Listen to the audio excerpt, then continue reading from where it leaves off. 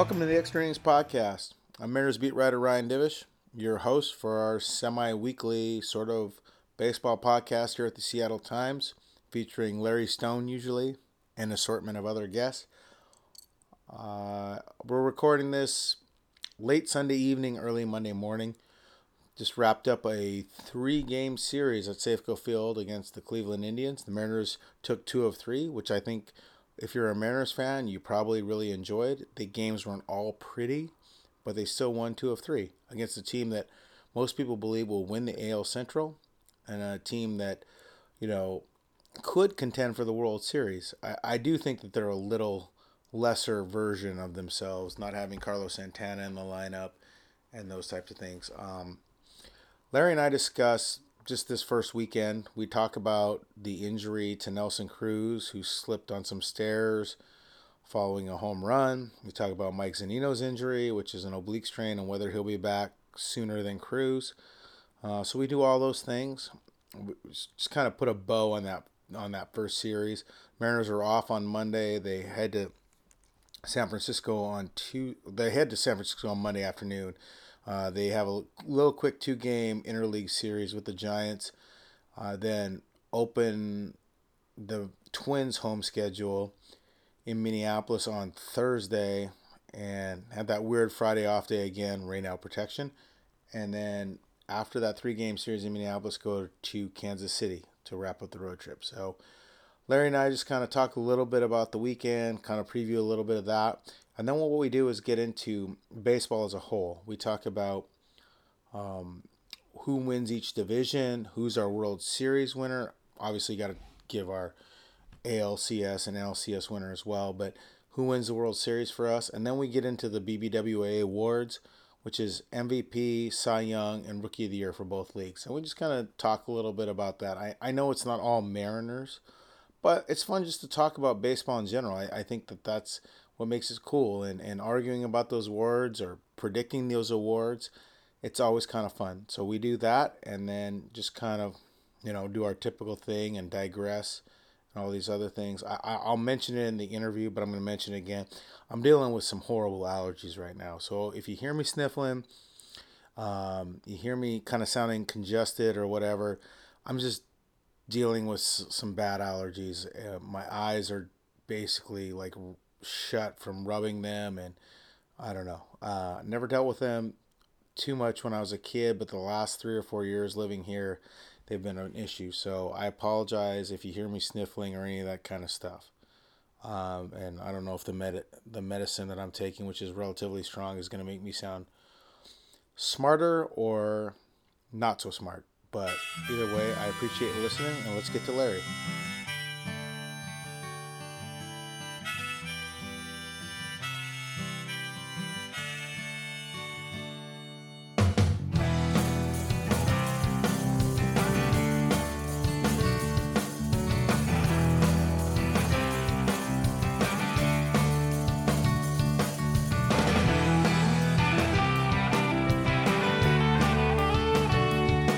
All right, let's welcome in Larry Stone, my favorite columnist in the Seattle Times of the two.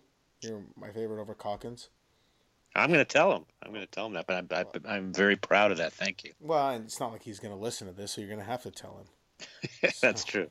We'll just keep it our little secret. Yeah. I will say this. I like having Calkins on my pickup hoops team. I mean, the guy can shoot the 3. Can't guard anybody, can't really dribble or drive, but he can shoot the 3. Well, how do you know I can't shoot the 3? We just have never played together. Yeah, I have faith. I have faith in my assessment. I think if I were to pick a hoops team, I'd pick Calkins over me too. So, how was your weekend? How are Larry's son plays baseball for Skagit Valley College? How were the mighty Cardinals days? Isn't that the Cardinals? They are the Cardinals. Not a great weekend. They lost all 4 back-to-back doubleheaders to Olympic of Bremerton. So that was the opening of conference season. So very disappointing. But let's just move on. Fire everyone. Fire everyone. It's a long season. That's just the first weekend. So at least league-wise, they done okay leading up to that. I just want to let everybody know too. Larry stopped for dinner in Tacoma and did not call me. Just it hurts. It hurts my feelings. We could have done this podcast live at the Red Robin where he went to dinner at. Of all the places in Tacoma, he went to Red Robin. That's the go-to place, man, for the Stone family. Oh. It was a little late. I figured you had already eaten, and otherwise I definitely would have called you. It's okay. I understand. Completely. All right, well, let's get into it. You went to 2 of the 3 games of the opening series. You wrote on both days. Kind of just go over what you wrote about and what you thought. Well, there were 3 really good games, I thought, and a pretty good start. If you could take a series from Cleveland, I think everybody expects Cleveland to win that division again. I think they're close to 100 win team last year. Maybe not quite as strong this year, but still a formidable team. And I thought overall the Mariners looked pretty good, considering that they lost Cruz for a game and a half. They lost Zunino for 3 games. Their would-be ace, James Paxton, didn't pitch very well. A couple of guys still haven't gotten started hitting, and yet you still won a couple of one-run games. I thought it was a really good start. Let's see. The first day I wrote about Felix Hernandez and what an impressive start that was to sort of set the tone for his it has to be termed a comeback season. So far so good. And then yesterday, after writing that feel good story, yesterday we were hit with Zunino being on the DL, Cruz twisting his ankle after hitting a home run, and then a tough one-run loss, Paxton getting shelled a little bit. So I wrote about sort of how baseball, can break your heart when you get the hopes up. And then today I didn't go to the game, but it was a nice rebound for them. Yeah, they go out and beat Trevor Bauer, who is the slowest working pitcher on the planet. My God. Yeah. I was ready to just throttle him. You get him and Cano in the batter's box together, that is just painful. Because Cano takes forever. Cano's got to adjust his batter's gloves, his pants, his sleeve, tap the catcher on the shin guards, and then Bauer is playing like solitaire in his mind as he's on the mound in between pitches. It's just brutal. Yeah, and I can't imagine that his fielders like playing behind a guy who's that deliberate. You always, when you have a guy who's a Mark Burley type, who's a fast mover, you always hear the infielders and the outfielders saying how they love playing behind him. It gets them on their toes. They like the rhythm of the game. And I'd imagine it's the opposite for a guy like that, who's just excruciating in delivering the ball. Well, it's really with runners on where he slows down, but it's even more distinct because you're watching Mike Leake, who works pretty fast, so it makes it even look more slow than it already is. Yeah, exactly. But he's a very talented pitcher who is going to break out one of these years and be one of the best in the league, I think. And don't you think he's got that kind of potential? Yeah, he's a good enough pitcher to do that. He's kind of a strange dude, but who knows? Yeah, definitely a strange dude, and kind of one of those guys who drives management crazy. He's got his own ideas about how to do things and how to train and all that. So, what were your highlights of the weekend? What are the 3 games? Let's see. I think Edwin Diaz has to be high on the list. I mean, nobody has put the ball in play against him in 2 outings. His stuff has been electric. I mean, the first day he was overamped, hit a couple of guys and a couple of stolen bases and a balk, but still nobody came close to hitting him. He struck out the side, and then he struck out the side again today. So he's faced 8 batters. Nobody's put the ball in play, and he struck out all 6 outs. So I'd say he's a highlight right off the top. Yeah. Felix was a definite highlight, and Mitch Haniger I think I'd put on that list as well. Yeah, Diaz today was ridiculous. I thought his slider was better today. It had a lot more depth, some downward movement to it besides just kind of cutting across. And he threw mostly strikes. He didn't have those wayward, the pitches he hit those guys with, the ones really out of zone. He was in the zone more. I thought today he was outstanding, and big ups to David Freitas who was catching him. The first batter, Tyler Naquin, Diaz buried a slider for swinging strike three, and it was in the dirt and it was far out of the zone, and Freitas blocked it and threw it to first and got the out. Look, if that ball skips away, and gets to the screen, and Naquin gets the first, then the tying runs on base, and a lot of problems come from that in a one-run game. Anytime that leadoff runner gets on, and we've seen that with Diaz, where it gets just kind of speeds him up a little bit. So I thought that was a huge deal. I thought he was great today. Diaz, man, when he was facing Lindor, you could just tell how much, because they're both from Puerto Rico, they're friends, they played on a lot of youth teams together, they played on the WBC. You could tell how much he wanted to strike him out. He was pumping 100 up there, just one after the other.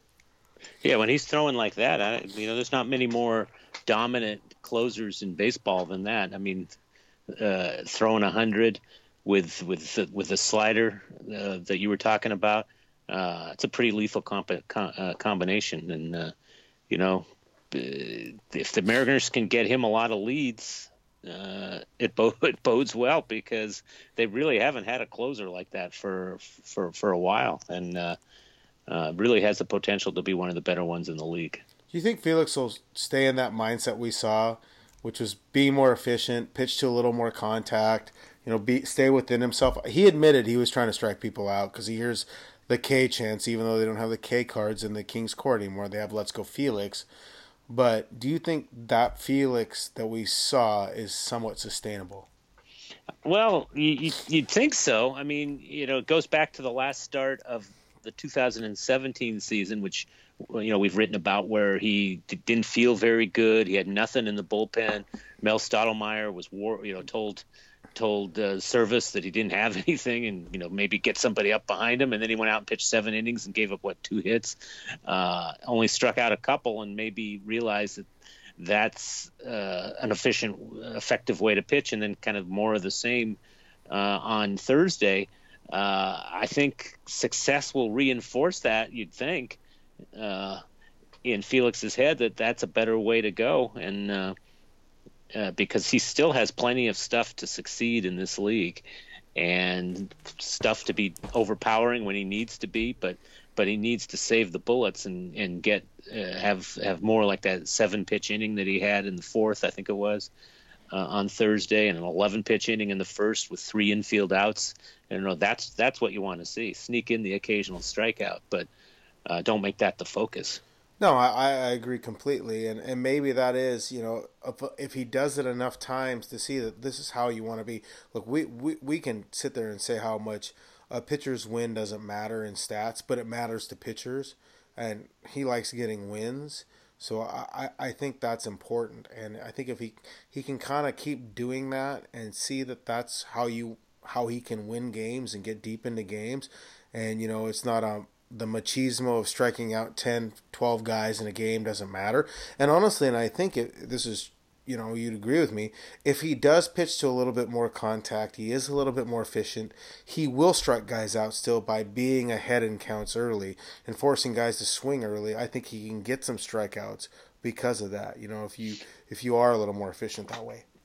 Absolutely. And one thing to point out is he had virtually no spring. And so his pitch count wasn't built up and everything, and he still made it into the 6th inning.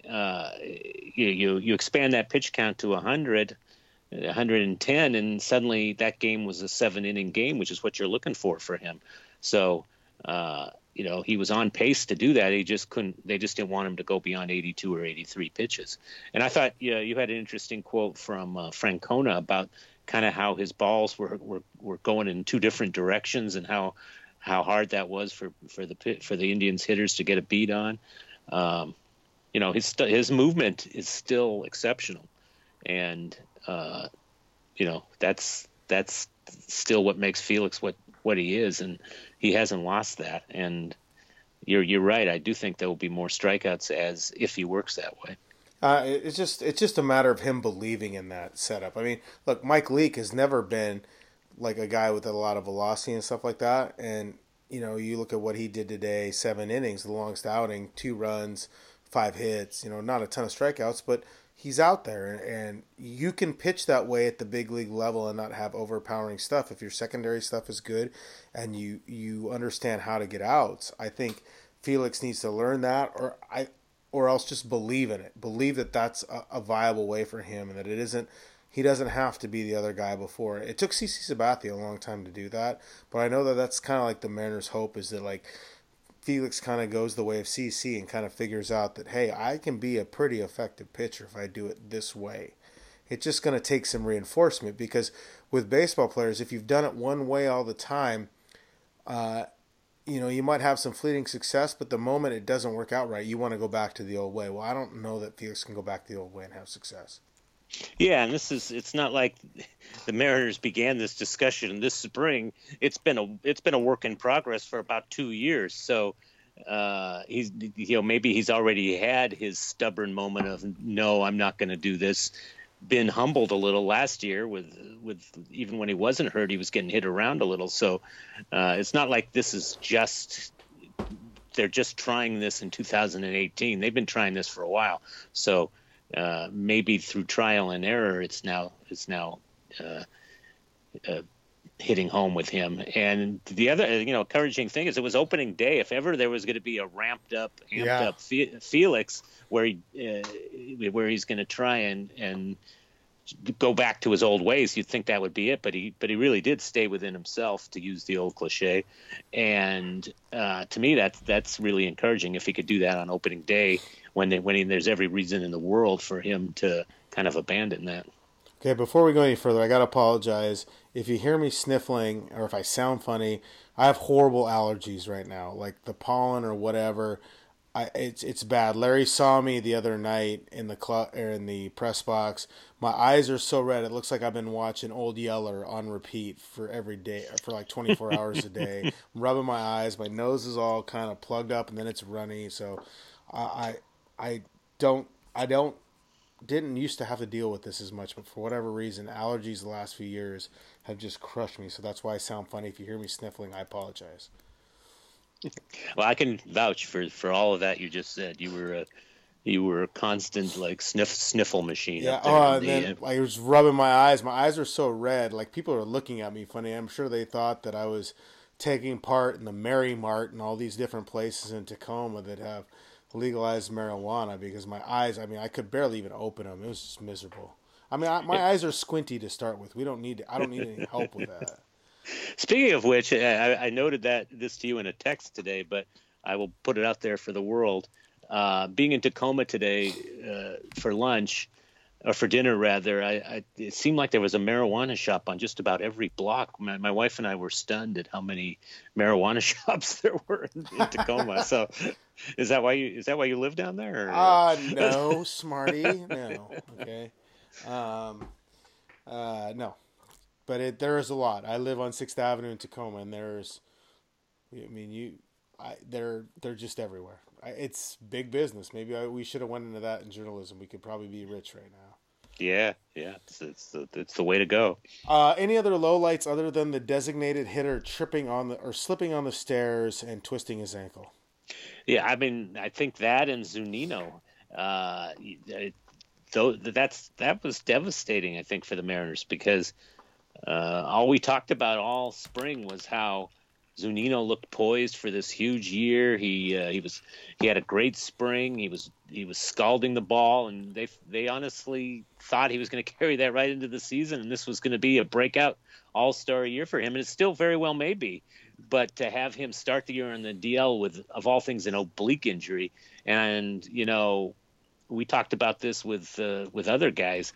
They could be as optimistic as they want. We caught it early. This one doesn't seem serious. He might be back when his 10-day DL stint is up. I'm gonna be a little skeptical on that. Obliques just have this crazy way of lingering, and it could be fine and feel fine until you take a swing, which is not what the oblique is designed to do. And so it would be great for the Mariners if he's back in Minnesota when he's eligible to come off the DL on the next road trip. But I'm going to just be a little bit cautious on that one. Who gets back first, Zunino or Cruz? I think Cruz. I mean, he may not even go on the DL. And he wasn't going to play probably very much in San Francisco. They're going to San Francisco on Tuesday and Wednesday. They weren't going to play him in right field. There is no way they're going to play him in right field in San Francisco. Given how big right field is there, and given how he's been dinged up, he was going to only pinch hit. So you have tomorrow, we're recording the Sunday night, so Monday off day, Tuesday, Wednesday, essentially. Maybe you pinch hit him or not, but you'll have 3 days. Maybe he could be back. The Mariners really believe, Zunino's going to go work out with Tacoma, and they think he's going to be taking swings as soon as Tuesday. So they really believe he could be back on Saturday. So is Cruz back before Saturday? Let's see. Is there a game in Minnesota on Friday? No, there's a game on Thursday in Minnesota. Thursday. I think Cruz will be back for that game. So I believe he will beat Zunino back. Okay. And I am not ready to put money on Zunino being back on Saturday. Maybe I'm completely off base and being unnecessarily pessimistic, but it's an oblique, so we'll see. Yeah, that's pretty much all. I mean, look, there was some other minor lowlights of the homestand or the first series. Seager got his first hit, and it was a bit of a gift, a bad hop. He's just a slow starter, and I know it drives Scott Service mad when you mention it because, it's just like somehow if you just say you're a slow starter, then it becomes acceptable to have a slow start, and I don't think they want Kyle thinking that. Ryan Healy, has he gotten a hit yet? I don't think he has. No, Healy's still looking for his first hit. Seager. Marjima hadn't gotten a hit yet in those two games that he played. Hasn't gotten one yet. No. Yeah, Vogelbach, you just wonder about.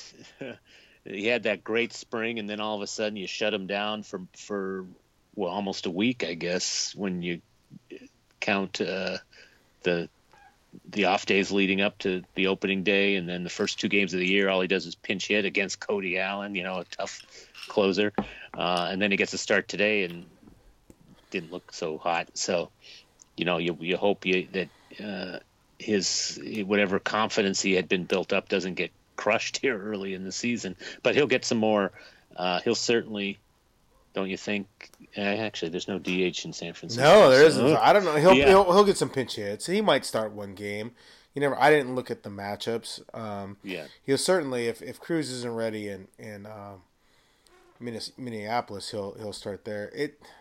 That's a minor deal because I don't think Vogelbach will be on the team after April 11th. I think he'll be a casualty of the roster kind of shuffling. But a couple other things. The only other kind of minor things I noticed. One, Juan Nicasio gave up the bomb today. He looked good the other night, but velocity is still only 93, 94 on his fastball. And I've been told it's going to build. It's going to build as it gets warmer, and that does happen with guys. So, he was 96 to 97 last year. He's only 93 to 94. He gave up a home run on a slider, so he just backed up, and it got Edwin Encarnacion crushed that about 1,000,000 miles. And then the other thing, in Adam Jude, we have an IM thread, a bunch of sports writers, and Adam Jude pointed out, and I noticed it as well, is that with Dee Gordon on first base, it's hard for him to steal bases because Gene Segura is a hacker. I mean, he just hacks. He's up there, he's trying to swing to get a hit. He's not like watching a lot of pitches. So there was, I think, 3 occasions where Dee Gordon had a bag stolen, essentially, and into scoring position. And Gene, I think, fouled off 2 and then popped out another one. And even today, I guess, he singled, or was it yesterday maybe, he singled on a play where D had basically second stolen. Now, you want the singles, obviously. You don't want Gene Segura to not be who he is. But at the same time, if you're not allowing Dee Gordon to get you a free bag and get to second base, that takes away from the value that Dee Gordon brings to your team. Yeah, and that's part of the job of the number 2 hitter behind a guy like Dee Gordon, has been for throughout baseball. The guy's hitting behind the Maury Wills or Lou Brock or Ricky Henderson or Vince Coleman or whoever. Can we get somebody in the 2000s? Can you bring up a name? Well, guys stopped stealing 100 bases in the 2000s. So now you got guys stealing 60 like Gordon. And Billy Hamilton. Yeah, I don't think he got in the 70s, I think. Yeah, I mean,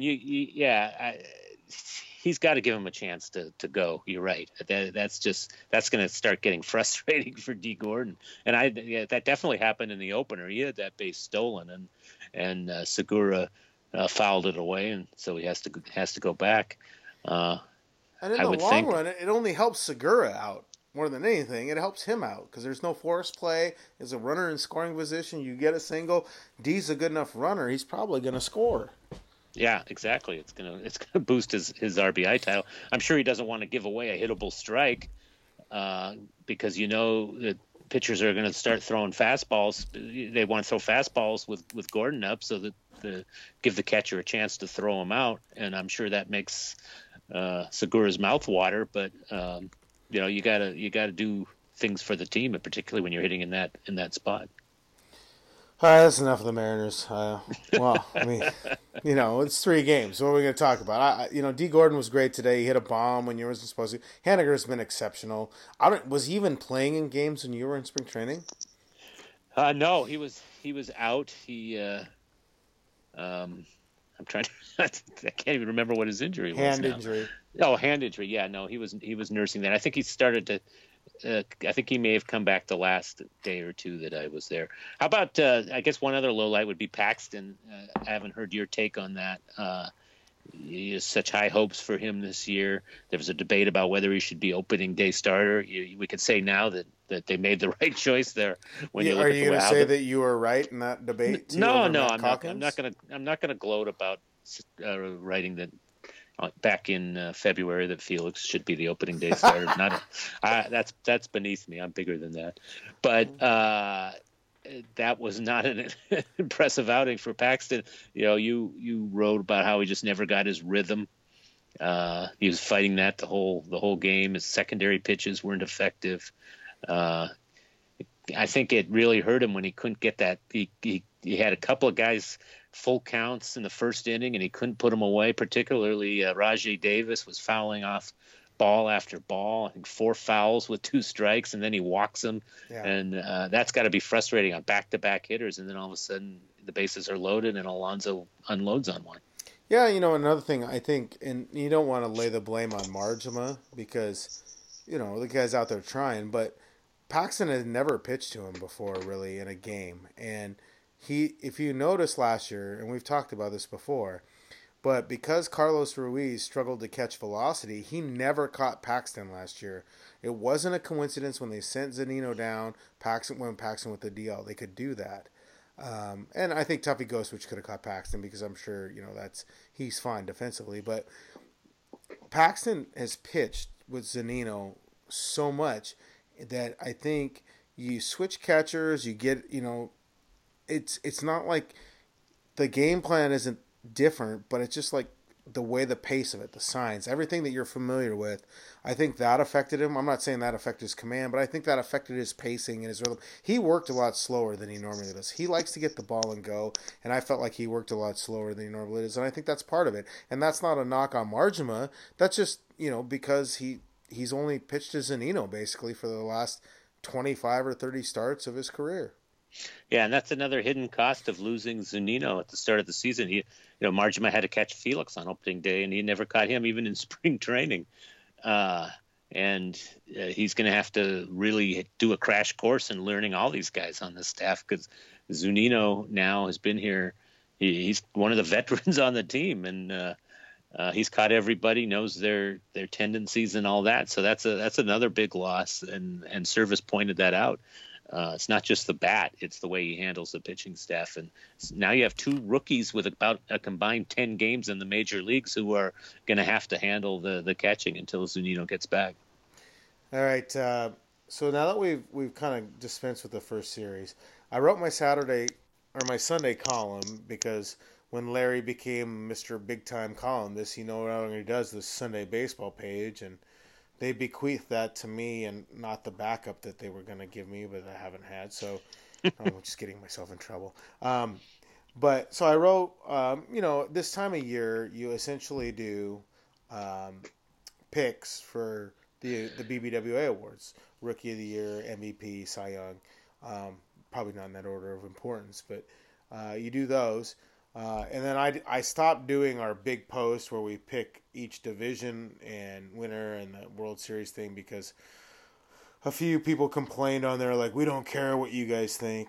Oh, you cared enough to comment on it, but mostly it was just like the formatting thing. Those radio guys, I tell you what, Jason Puckett, Jim Moore, Salk, like you give them instructions on how to fill that out, and they couldn't follow it. I mean, radio guys, oh my God, drove me nuts.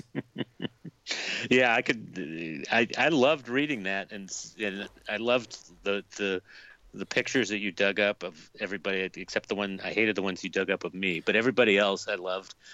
So I kind of wish you brought that back, but I understand how torturous it was to have to format that for what, how many, you went about 30 different guys. Yeah, you format it and then people complain about it. You're like, all right, well then you know what? All right, fine, whatever. But maybe we'll bring it back next year. I think it's part of it. I ran out of pictures of you, but if I talk to your son, I think I can get some good stuff. So maybe I'll...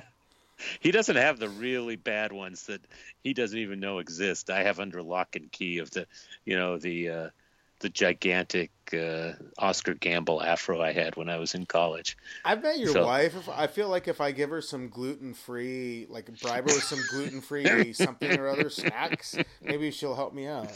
She doesn't even know where these are. I mean, I'm telling you, nobody knows where these are but me. So, and it's going to stay that way.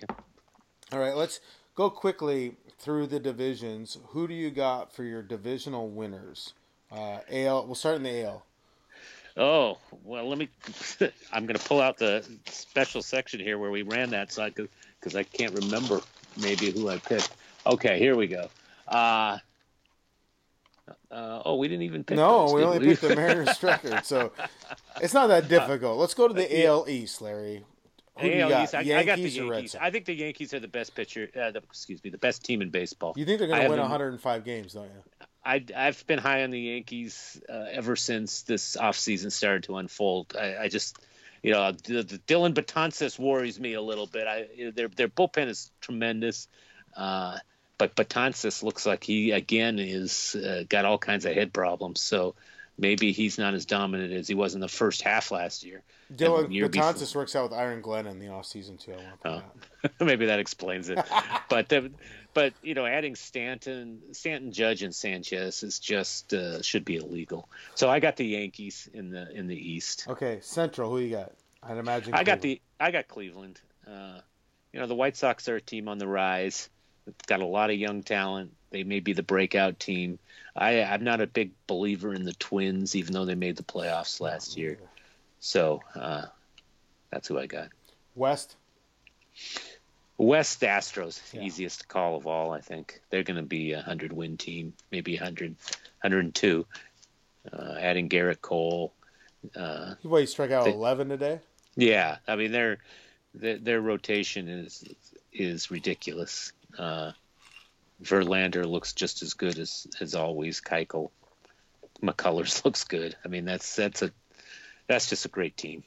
Okay, so I need your two wild card teams. Red Sox and Angels. Yeah, I can't really argue with you. I think they're good. So I will go all three of those division winners, and I will have the Red Sox. I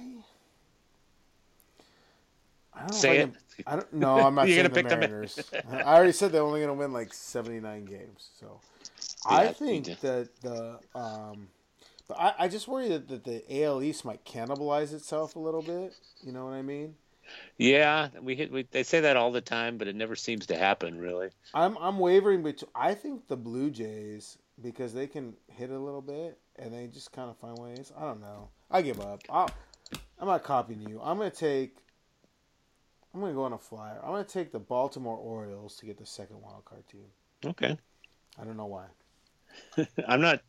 Their starting pitching scares me a little bit. Well, yeah, but you could say that about every second wild card team. I mean, the Mariners, the Angels, the Orioles, the Blue Jays. I mean, I think even the Twins, I think all those teams have a chance.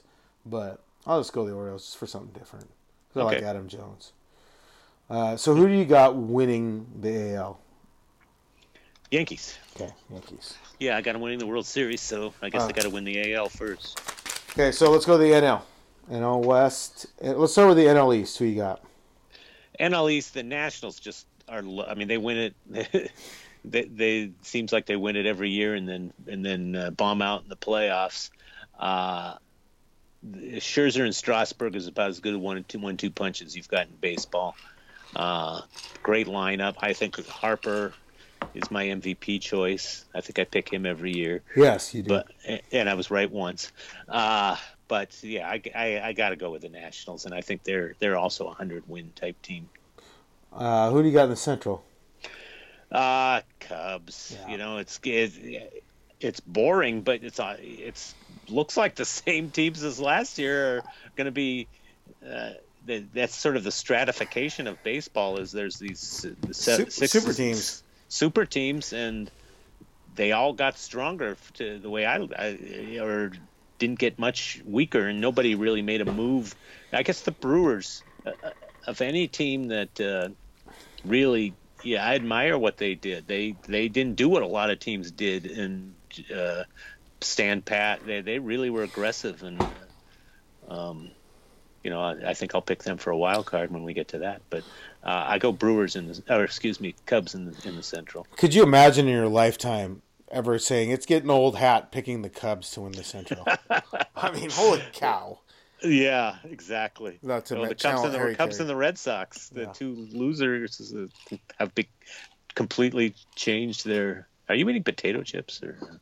No, I'm drinking water. Oh, okay. They've completely changed their, what you think of when you think of them. Water with something in it. Okay. NL West, who you got? Well, God, I don't want to pick the Dodgers. I don't want to pick the Dodgers, but just because I don't want to pick every team that won the division last year. I have two words for you, Larry. Clayton Kershaw. Yeah, I got two words for you. Back problems. He had back problems last year. He went 18-4. I know, but he still hasn't gotten through a full season now in 2 years. I mean, Max Scherzer has won the last two Cy Youngs, which I think you almost forget because you just assume Kershaw has won all of them, and he probably would have if he had stayed healthy. His numbers were tremendous, but he hasn't put that 30-start season together. I'll go Dodgers because I just think they do have the best team. So we already know the Brewers are one of your wild cards. Who's your other wild card?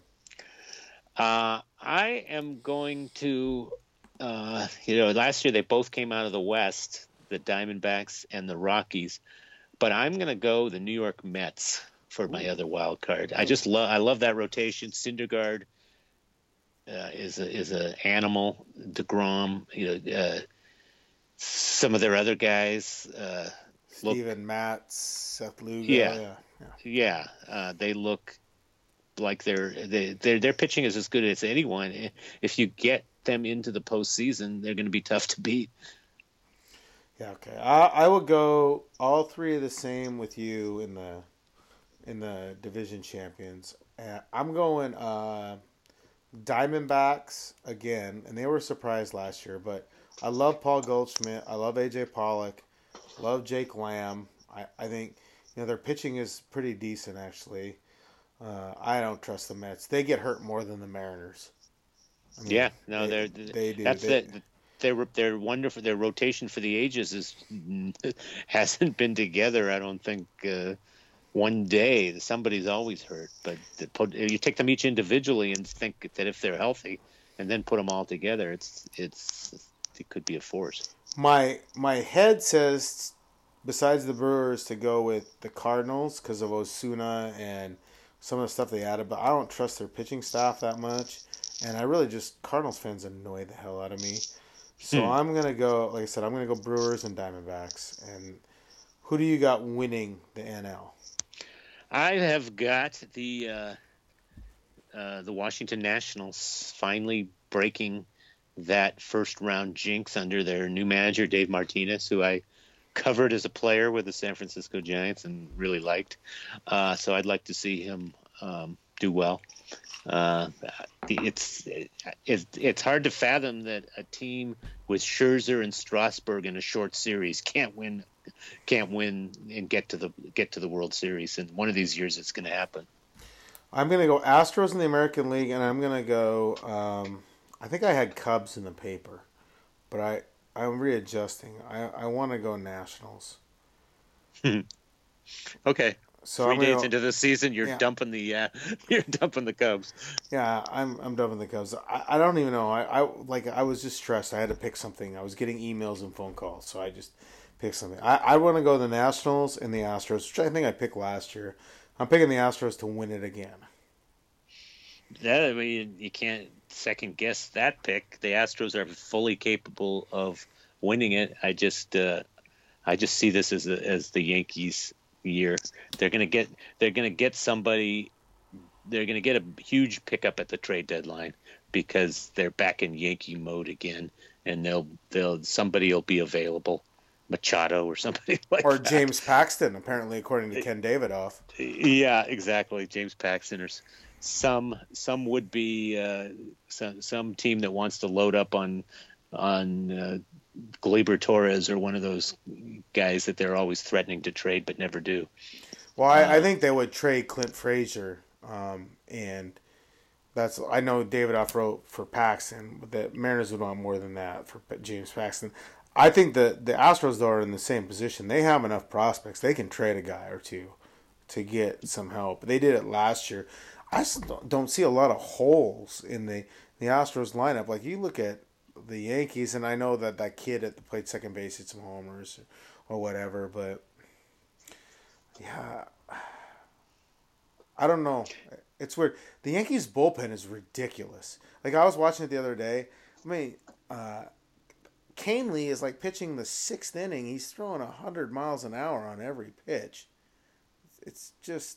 Yeah, no, from the 6th inning on, they could throw that kind of pitcher at you till they get to Chapman to close. And their rotation's not that bad either with Severino and CC and Sonny Gray and Tanaka. That'll fly. Man, I really like the Astros rotation though with Keuchel, Verlander. I mean, if Garrett Cole's your 4, that's not bad. Yeah, it could be a great ALCS when those two in a 7-game series. I'd love to see that. Okay, since we got through all that, we've got our World Series picks. I'll be right, Larry will be wrong because that's what happens. I didn't even go back and look because we actually sent in picks last year and I never posted them. I'd have to go back and look. I don't even remember. I think I picked the Astros to win it all last year, though. I think I had the Astros over the Dodgers in 7. I'm pretty sure. Lied so much. Okay, so now we'll get to the part like the Sunday column on the awards. We will start in the American League because that's what we know first. I need your American League MVP, and then I need a dark horse MVP candidate. All right. Well, you gave me a little bit of advance warning, not much, so I jotted down some names here. I'm going to go out on a limb and just pick a guy you may not be familiar with, but Mike Trout. Have you heard of him? Yeah, sounds familiar. I mean, you could just do this in your sleep. Trout's the best player in baseball still, and he's still he hasn't barely hit his prime. So until I see any signs of decline, I'm going to always put Trout down for the AL MVP. And dark horse, a couple of guys I jotted down. Jose Abreu of the White Sox. He can put up a 45 homer, 120 RBI season. And Max Kepler, how about that, of the Twins? I really like that guy. And wow, that is really dark horse there. Yeah, with Trout, it's not wrong if you pick him. I know it's not sexy pick but it should be sexy because he's the best player in baseball. And as I think I wrote, I will, as long as I'm doing that column or whatever, I will pick Mike Trout to be the AL MVP every year until he goes to the Phillies in like 2021. And then I'll pick him to be the NL MVP because he's that good. Yeah, I mean, he would have won last year. He was on his way to his best season, and then he got hurt. That's about the only thing that could stop him, or a triple crown from Cabrera. He's got 2 MVPs, and he easily could have had 3 others. Yeah, it's absurd. It's incredible. It is, yeah. So my dark horse, I would say, sound like Robbie Cano. One of my dark horses would probably be Gary Sanchez of the Yankees. I think he can put up more numbers than those other guys because I think he's a really complete hitter. I'm trying to think who else. I had another one that I really liked. Wasn't Twins? Let's see here. He's not really a dark horse, but Cisco Lindor. I mean, we just watched him for 3 games. Mariners probably should have drafted him. You think? Yeah. I mean, Carlos Correa is another guy who's just insanely talented and could easily win an MVP one of these years. Springer and Altuve and Correa could all win on that team because they all put up that kind of numbers, and they're all good enough defensively as well. Right, and I mean, look at the start they're off to as well. Correa and Altuve are off to unbelievable starts. Altuve at the end of the year, he's going to put up 215 hits and hit 330. He does that about every year, so he's going to be right up there, top 5 for sure. All right, let's get to the Cy Young. Who you got? I got Chris Sale. One of these years, he's going to win it. He's always right there. Just great stuff. He's on wins shouldn't matter much anymore, but he's on a team where he could rack up the wins. He looked nasty in his first start, so it looks like he's on top of his game. So I'll go Sale. Yeah, I had Sale in the paper. Who you got for like a dark horse candidate? Jose Barrios with the Twins. That guy's nasty. Complete game shutout today. Yeah, I hadn't even. I swear to God, I hadn't even seen that when I made that choice. But he's a guy that sort of has a reputation of being the next big thing in American League pitching circles. So he's my choice. My guy, I wanted to go. Why? Because Archer, I mean, he's still like a normal candidate. But the guy I want to go with is Lance McCullers. That guy, his curveball is the best thing I've ever seen. Yeah. It is filthy. It spins so fast. And I was talking to players about it, and they just can't pick up the spin. It looks like a fastball coming out of his hand. It just dies. So he has trouble staying healthy as well. But, I mean, when he is healthy, that would be my dark horse candidate because he's also on a really good team. Yeah, I thought about him as well. I just was worried about him getting the 30 starts that you need to win the Cy Young. But if he could do that, he's absolutely going to be up there. Okay. Rookie of the year? We didn't do NL side, did we? No, we got to go. Well, we're still doing AL. Oh, well, yeah, we are still doing AL, aren't we? AL Rookie of the Year. AL Rookie of the Year.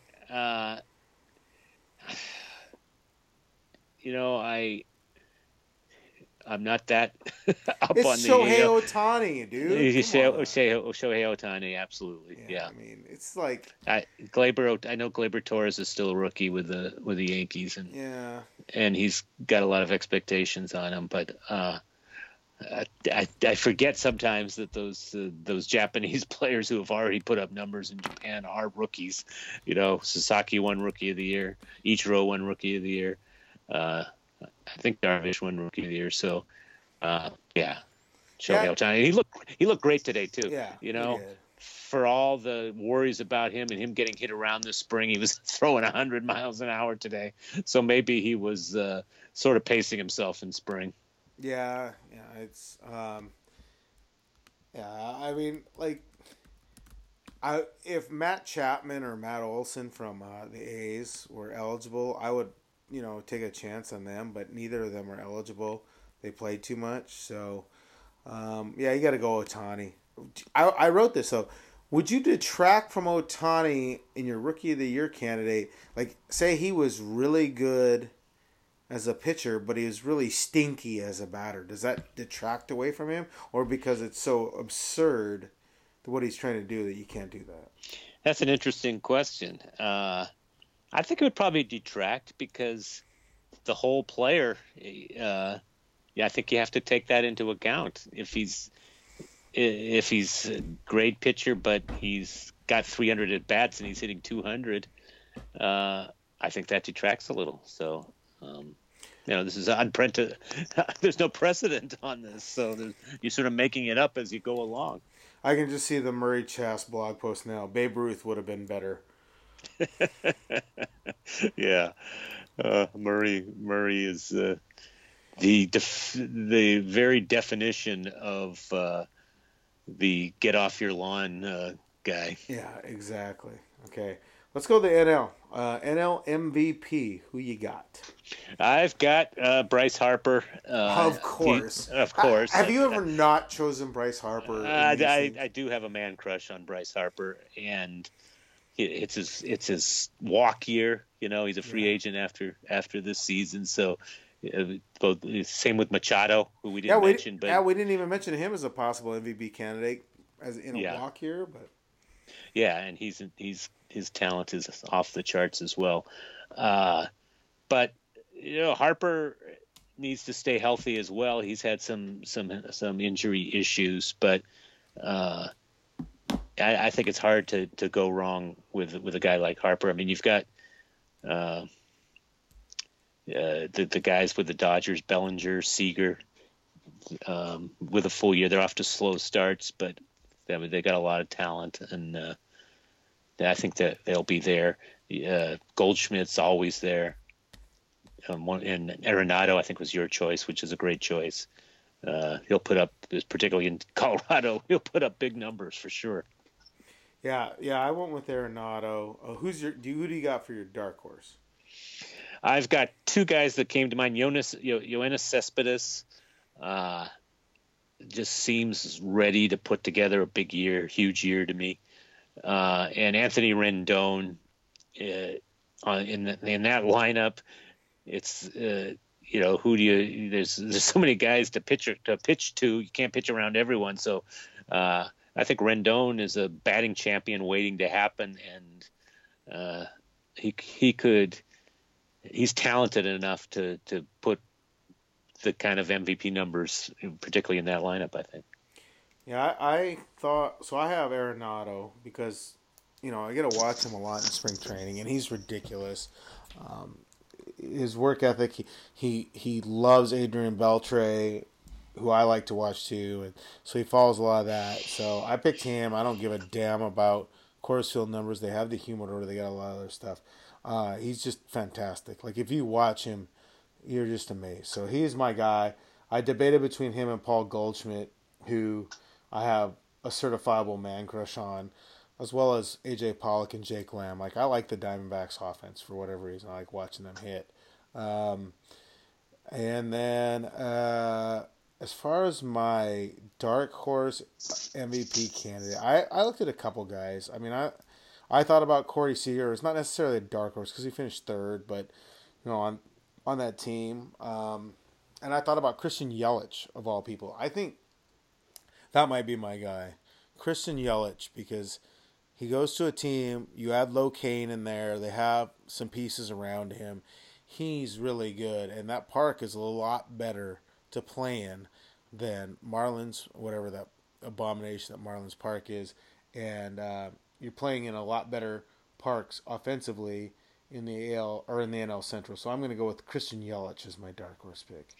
I like it. You've always liked Yelich. I remember going back to when he was first coming up. He loved his swing. Oh man, it's he just looks. And he's so skinny, but you can't believe the power he generates for being so skinny.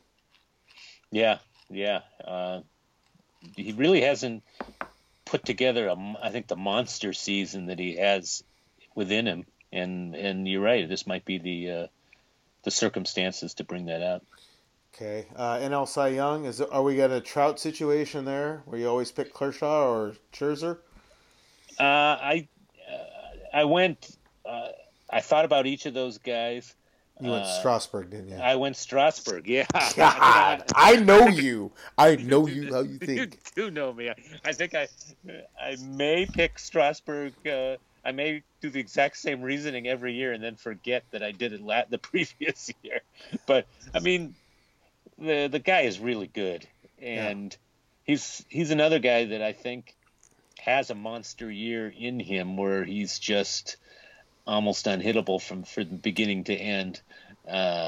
Scherzer and Kershaw have got to be the two favorites. How many Cy Youngs in a row have one or the other of those guys won? Well, Scherzer's won 3 now, I think, right? Counting one with the Tigers and 2 with the Nationals, and Kershaw's won 4, I believe, and been runner-up a few times. So you certainly can't go wrong with either of those guys. But I just have a funny feeling that this will be Strasburg's year. Yeah, I went with Kershaw because I follow the Trout rule. But anytime Kershaw is there, I will pick him. I get the Strasburg pick. I think I had him as the runner-up in the paper. But yeah, I just can't help it. I love Kershaw. And I love Scherzer, actually. I love Scherzer, how he competes. He's a good dude. I like that he's, like, energetic in the dugout, all that kind of stuff. But I went with Kershaw. Who is your dark horse pick? Well, I am going to go with a rising young pitcher. This is going to make Kevin Shockey very happy. Aaron Nola of the Phillies. If provided that Gabe Kapler. How about Gabe Kapler? Yeah, man, he ain't winning Manager of the Year, is he? No, I mean, did I or did I not say I may have said this to Shockey before the season even started that my concern with Kapler was that he was going to try and show how smart he was and reinvent baseball and all that. And he seems to be doing that with all the pitching changes that he's making, pulling Nola in the midst of a shutout on opening day with a 5-0 lead, and then it fell apart and they lost, and he took a lot of heat. He's already taken, I don't want to rush to judgment. I think he's got a lot of good qualities as a manager, and he'll settle into the job. And he made a big mistake the other day when he didn't have his reliever ready and had to stall on the mound, and really ticked off the Braves manager, who ended up getting thrown out, complaining because he went out to the mound and to pull his pitcher, and his reliever had not even gotten up in the bullpen, so he had to stall. But Nola, he's one of the best young pitchers in the league, and he had a full year under his belt last year, so he's got a little bit of experience, and now I think he's ready to take that next step. I had a few different dark horses. I liked Robbie Ray of the Diamondbacks. Lefty. He really dominated last year at times. I actually thought Big Ken Jansen, just because we haven't seen a closer for a while. I know you're biased against closers, but when that guy's right, he's damn near unhittable. So I looked at those guys. But I'm going to go with the old man. I'm going to go with my dark horse pick being Rich Hill of the Dodgers. Captain Curveball. The guy throws like 57 curveballs a game. I would go with him because he gets hurt a lot too, but I just like watching him pitch. He's kind of crazy. He's emotional out there, so that's who I'm going to go with. And I was thinking about this as I watched him pitch tonight, so I went with Rich Hill. It's funny. I have on my sheet of paper here, I have Aaron Nola circled, and right above him I have written Rich Hill in the dark horse list. So I didn't say it, but I do have it written down here. So I agree with you on that one. It's really terrifying how much we think alike. That's what happens when you work side by side. Yes. Yeah, when we spend hours at the Texas Roadhouse eating free rolls, which I could eat. Oh, yeah. I wish you hadn't mentioned that. I feel like one of those cinnamon infested hot buttered rolls right now. Okay, we got one more Rookie of the Year. I went with the Braves, Ronald Acuna. Matata. Acuna Matata. They sent him down. They pulled the Chris Bryant trick. to get him keep him down long enough so that they get an extra year of club control. But from everything I've read, they're going to bring him up, and I watched him a little in spring training. This guy is a superstar in the making, and if he gets 500 at bats, I think he'll be a runaway rookie of the year. Yeah, I mean, I was gonna try and go away from the norm and go like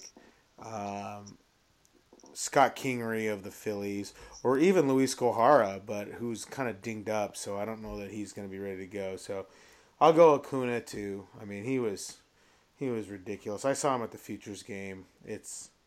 He's the truth. Not as you know what? No, nothing he did will be as cool as what Vlad Guerrero Jr. did at the in Montreal, hitting that walk-off bomb. That was the coolest thing I've seen all year already. Yeah, that was awesome. He'll be my when we do this in a year when we're podcasting in 2019. I'll probably pick Vlad Guerrero for my American League Rookie of the Year with the Blue Jays, but he's starting at Double-A this year. I think he'll probably make it to the majors by September, and then be ready to go next year. You're awfully optimistic about next year already. That we're both going to be here. Yeah. with jobs. Yeah. Yeah. Or even alive for that matter. You never know. I eat a lot of bad foods for me. Well, yeah. Let's be a little more optimistic than that. We'll be here. We'll be here next year. All right. Anything else? You got anything else? Any other thoughts about baseball? I mean, it's been pretty cool to have baseball back. I gotta admit. Yeah, I tweeted this out. One of the unsung great things is box scores to pour over. Yeah, I love, I think that's one thing where newspapers still are best. You can look them up online, but I love having the newspaper and having 15 box scores on Monday morning to just sit there all in one spot and look them over while I'm having breakfast, and that's one of the great joys of my life, which maybe shows what a pathetic life I have, but I do love looking at box scores. Favorite team box score that you ever like to look at? Well, I guess it would be growing up, the Dodgers that I rooted for. Yeah. Koufax, Drysdale, those guys. 88 Red Sox. I loved the 88 Red Sox because I love Mike Greenwell, and I'd always check the box scores every day to see what Mike Greenwell and Ellis Burks would do every day. I think that's because I had their baseball cards. And then I always checked the Twins because I had to see what Kirby did every day. Yeah, that's when there's one guy that you love and or a guy's chasing a record or something, and you used to have to wait for the morning. Now you can go on at night and look on MLB.com or whatever and grab the box score. But in the old days when there was really no internet when I was a kid, you had to wait for the box score in the morning to find out how all the games went. And if somebody was chasing 50 homers or something like that, it really added a lot of spice to the day. Yeah, I just watch MLB Quick Pitch every night because it's the single best show on television. Yeah, I love that. I love that too. All right, I will let you go. We only went for 59 minutes and 36 seconds. That's like a record for us. Well, no, we gotta go. We gotta stretch it for 24 more seconds so we can get to an even 60 now. So have fun in the Bay Area. Yeah, say hi you to, got any record? I mean, it's been so long since you lived there. I mean, it's like it's been over 20 years. Yeah. I think you've already gone to most of my places are on the East Bay, and you're going to be in San Francisco, so I won't even bring them up. That's a pretty good park, though. AT&T Park. It's pretty cool. I mean, I'm not a huge San Francisco fan. It's a little congested for me, but the park is cool, and where the press box sits, it sits low like Baltimore. I'm sure you've been in there, haven't you? Yeah, you did the Ichiro game. Yeah, I did the World Series in 2002. So yeah, I've been there. Didn't Ichiro win the MVP there that one year? He did win the MVP there, and before you took the beat, when our beat writers let me take trips. I don't want to talk to you right now. I used to do all the interleague games, so I did a few series there when the Mariners played the Giants. I think I was there with you. I covered the first time I ever covered there was they were playing in that was back when they'd have spring training exhibition games. And R.A. Dickey pitched 6 shutout innings there, or 5 shutout innings there. And I thought he made the team because he was one of the best pitchers there. But John McLaren and Bill Bavasi, because Dickey was a Rule 5 guy, and they didn't keep him. Or they traded for him, but then sent him to AAA. And I was like, that was when I first kind of started to know that the team that I was covering didn't know what the hell they were doing. Yeah. I think I might have been there when that happened.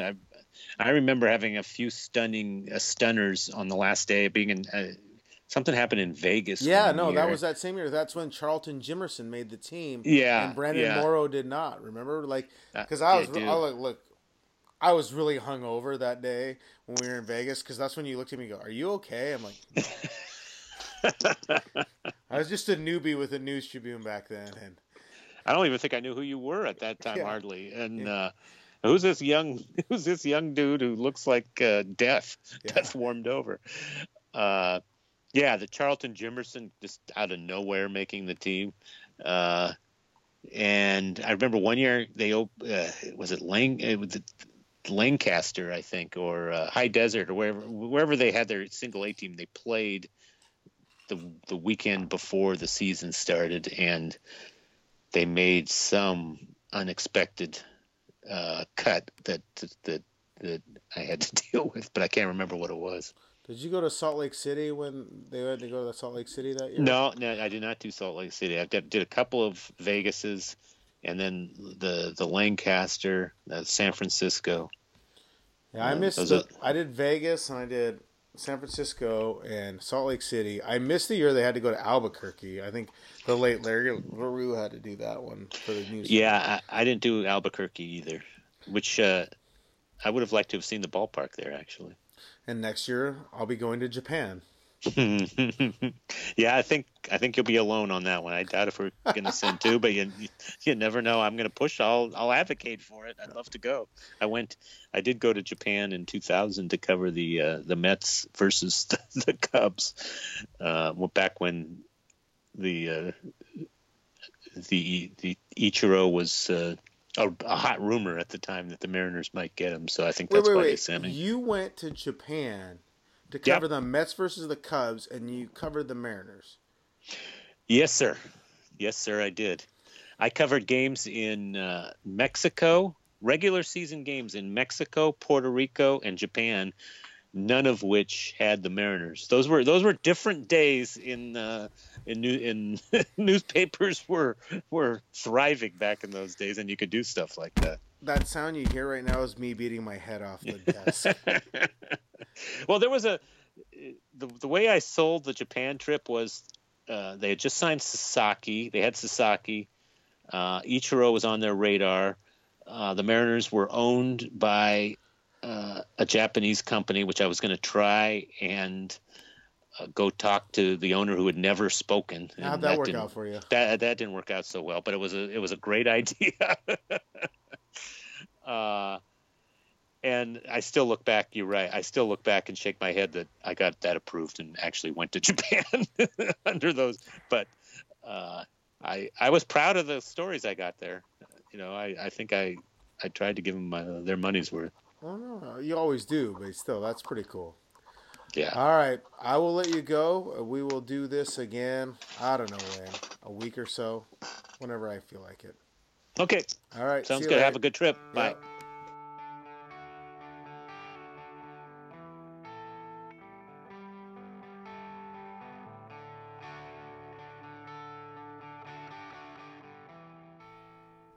That's going to do it for this week's episode of the Extra Innings Podcast here at the Seattle Times.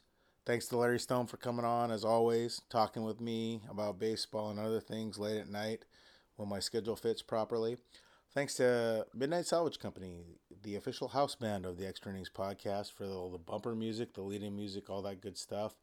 Hit them up on their, Google search. You can find their stuff on the web. I think they're on Spotify as well. Thanks to you guys for listening. I always appreciate it. Any feedback you give me, I really do appreciate it. Good, bad, critical, not critical, but it is read and it is registered. If you need to get a hold of me, as always, rdivish@theseattletimes.com for my email. at Ryan Divish on Twitter, and then I also have a Facebook page under my name. So thanks for listening, and we'll talk to you again soon.